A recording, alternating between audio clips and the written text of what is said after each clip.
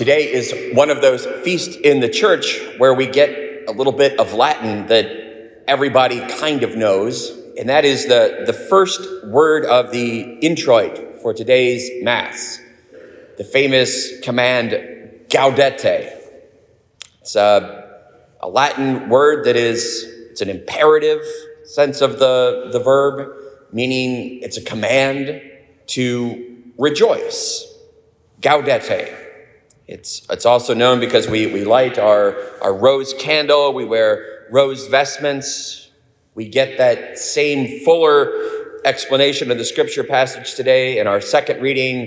It's from the letter of St. Paul to the Philippians in the 4th chapter. Gaudete, rejoice in the Lord always. And unless we miss it, St. Paul actually says, I'll say it again, rejoice. Now, I don't know about you, but sometimes the idea that someone could command people to rejoice, well, it can fall a little harsh, I think, especially if, you're not happy. It's like, how can you command someone, hey, cheer up, be happy? There's almost nothing worse you could say to someone who is depressed than to say, hey, stop being so depressed. I've been there. That does not help. In fact, it kind of makes it worse. It kind of reminds you like, I don't feel very good. And quite frankly, St. Paul, telling me to feel good makes me feel worse. So just cut it out. Enough with the be happy stuff. But is that really what St. Paul is saying? I don't think so, because you can't command someone to feel good or to be happy. We just don't have that kind of control over our emotions. Gaudete, the Latin word gaudere, to rejoice, is something much deeper than simply how we feel or to have happy thoughts or sentiments.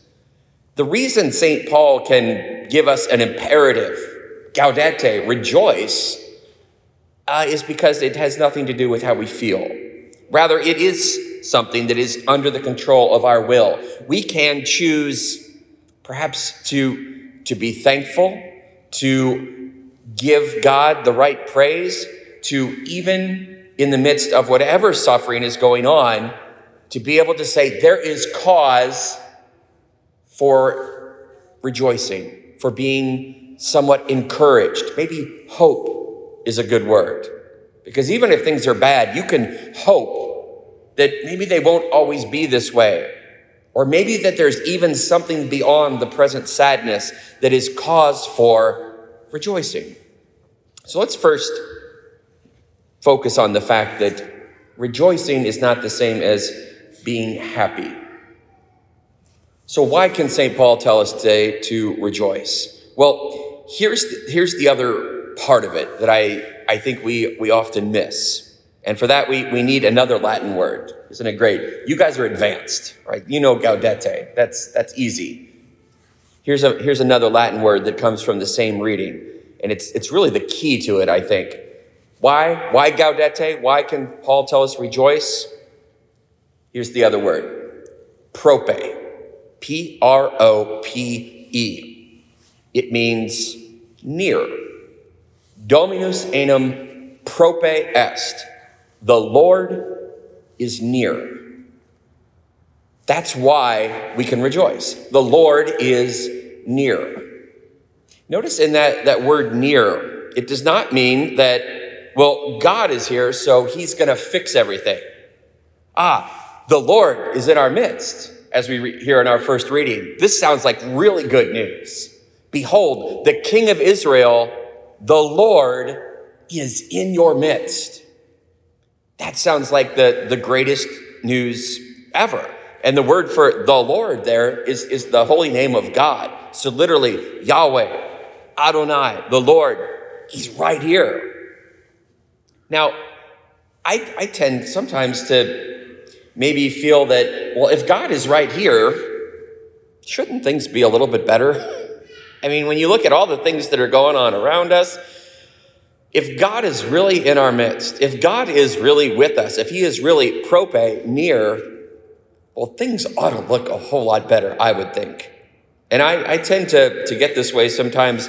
Even as a priest, I have the blessing to celebrate Mass every day and hold Jesus in my hands.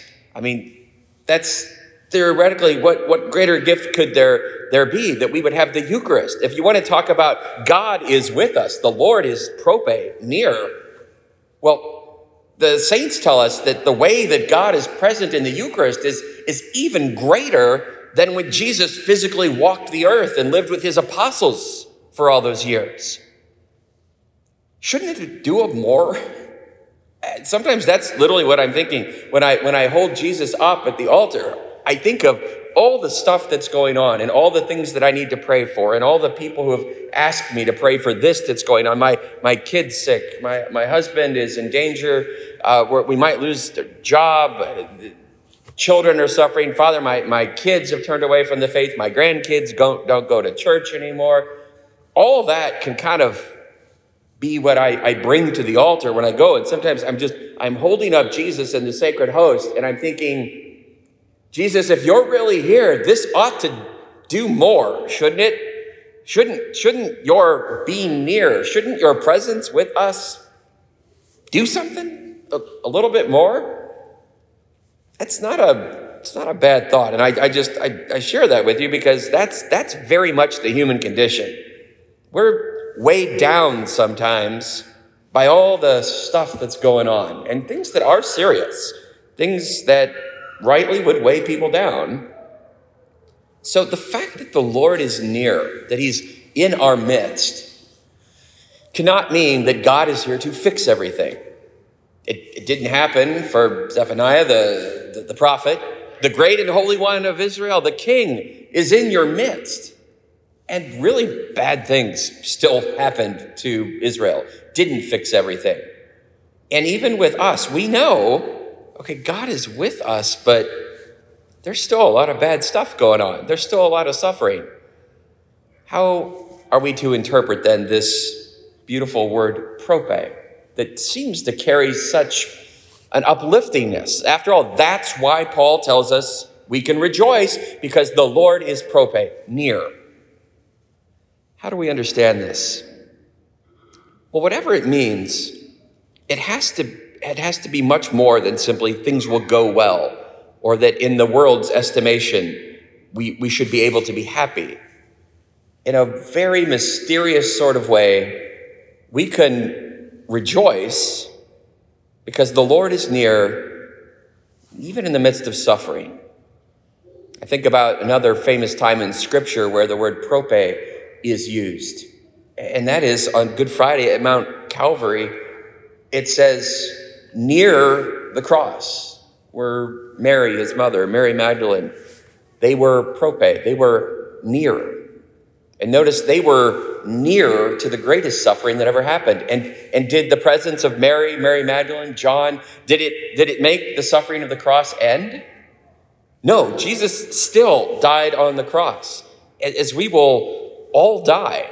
So they were near, not to eliminate the cross, not to take away the cross, but somehow to be present to it. And we know from the readings of the saints that the presence of Mary and John, they aided Jesus in his suffering. When Jesus was in agony in the garden, an angel drew near to him to comfort him. Didn't take away the pain, but it made it a little less bitter, as a little bit better able to bear the sufferings. And I think maybe that is the key to understanding what it means for the Lord to be prope with us, to be near to us. It doesn't take away suffering. We're all going to die. Eventually, there will be such great suffering that it ends this earthly life for these broken bodies of ours. But somehow the Lord being near should make it that perhaps we could bear it a little better, that we could have a little more courage to keep going with that Christian virtue of hope that says, yes, there's pain, there's suffering, but it's not pointless.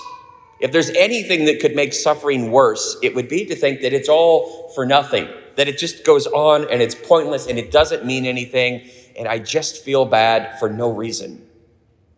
That, I think, is what it means to say that the Lord is near, reminds us then if God, who we trust, is all good and could certainly eliminate suffering if that was what was for our good, the fact that he allows the suffering and yet is with us draws our attention above to say that just as Jesus knew the cross was not the end, so suffering in this life is not the end and can even be redemptive.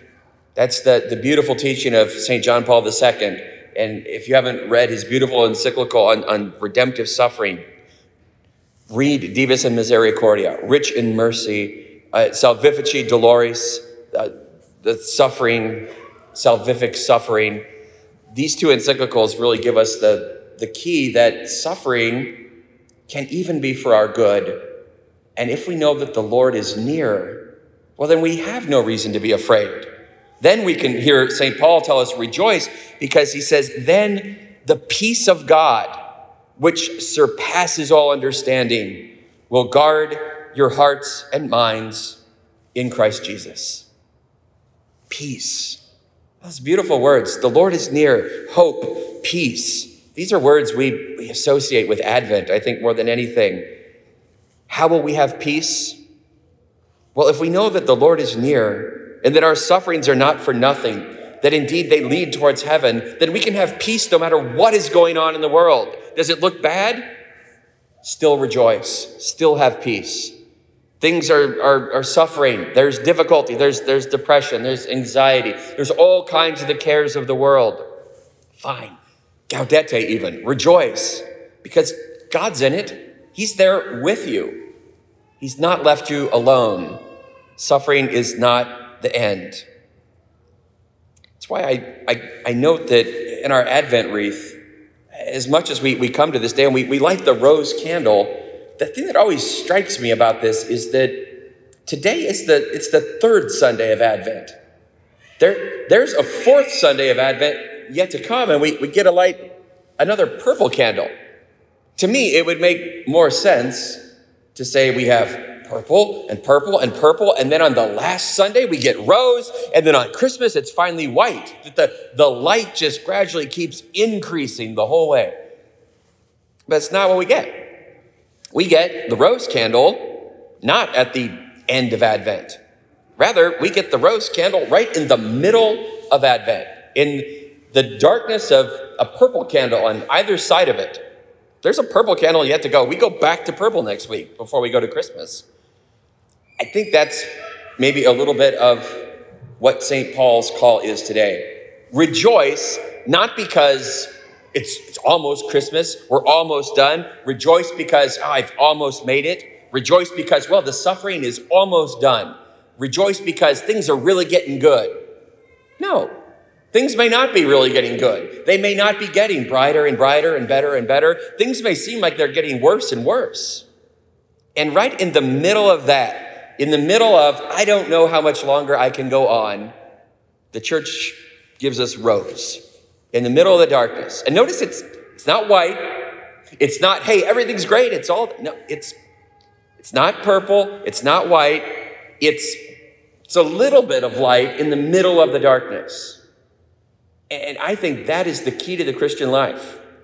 What do we need more than anything? Well, sure, white, heaven, that's coming. That'll be great when everything is pure white and beautiful and it's just light forever. Great. That day will come.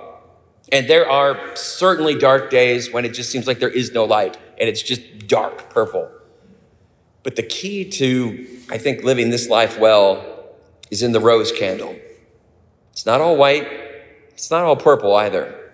It's a little bit of hope, a little bit of lift up your heart right in the middle of the darkness. Even though you're surrounded everything with darkness and it seems like it's all suffering, gaudete, rejoice anyway. Not because you feel good, not because it's about to get really bright, but because the light shines in the darkness. And the darkness does not overcome it, as St. John tells us. So today we can rejoice, not because it's all good, but because the Lord is prope. Dominus prope est. The Lord is near. In fact, so near that he's right here, right in the middle of it with us. That's Christmas. God came down and said, I want to be in the middle of this mess with you. Not to fix it, not to make it all better, but to be with us. Prope, near. And that leads at Christmas to the greatest title of God that we have in this season, Emmanuel, which literally means God is with us. And if that's true, well then, Paul's right. Gaudete.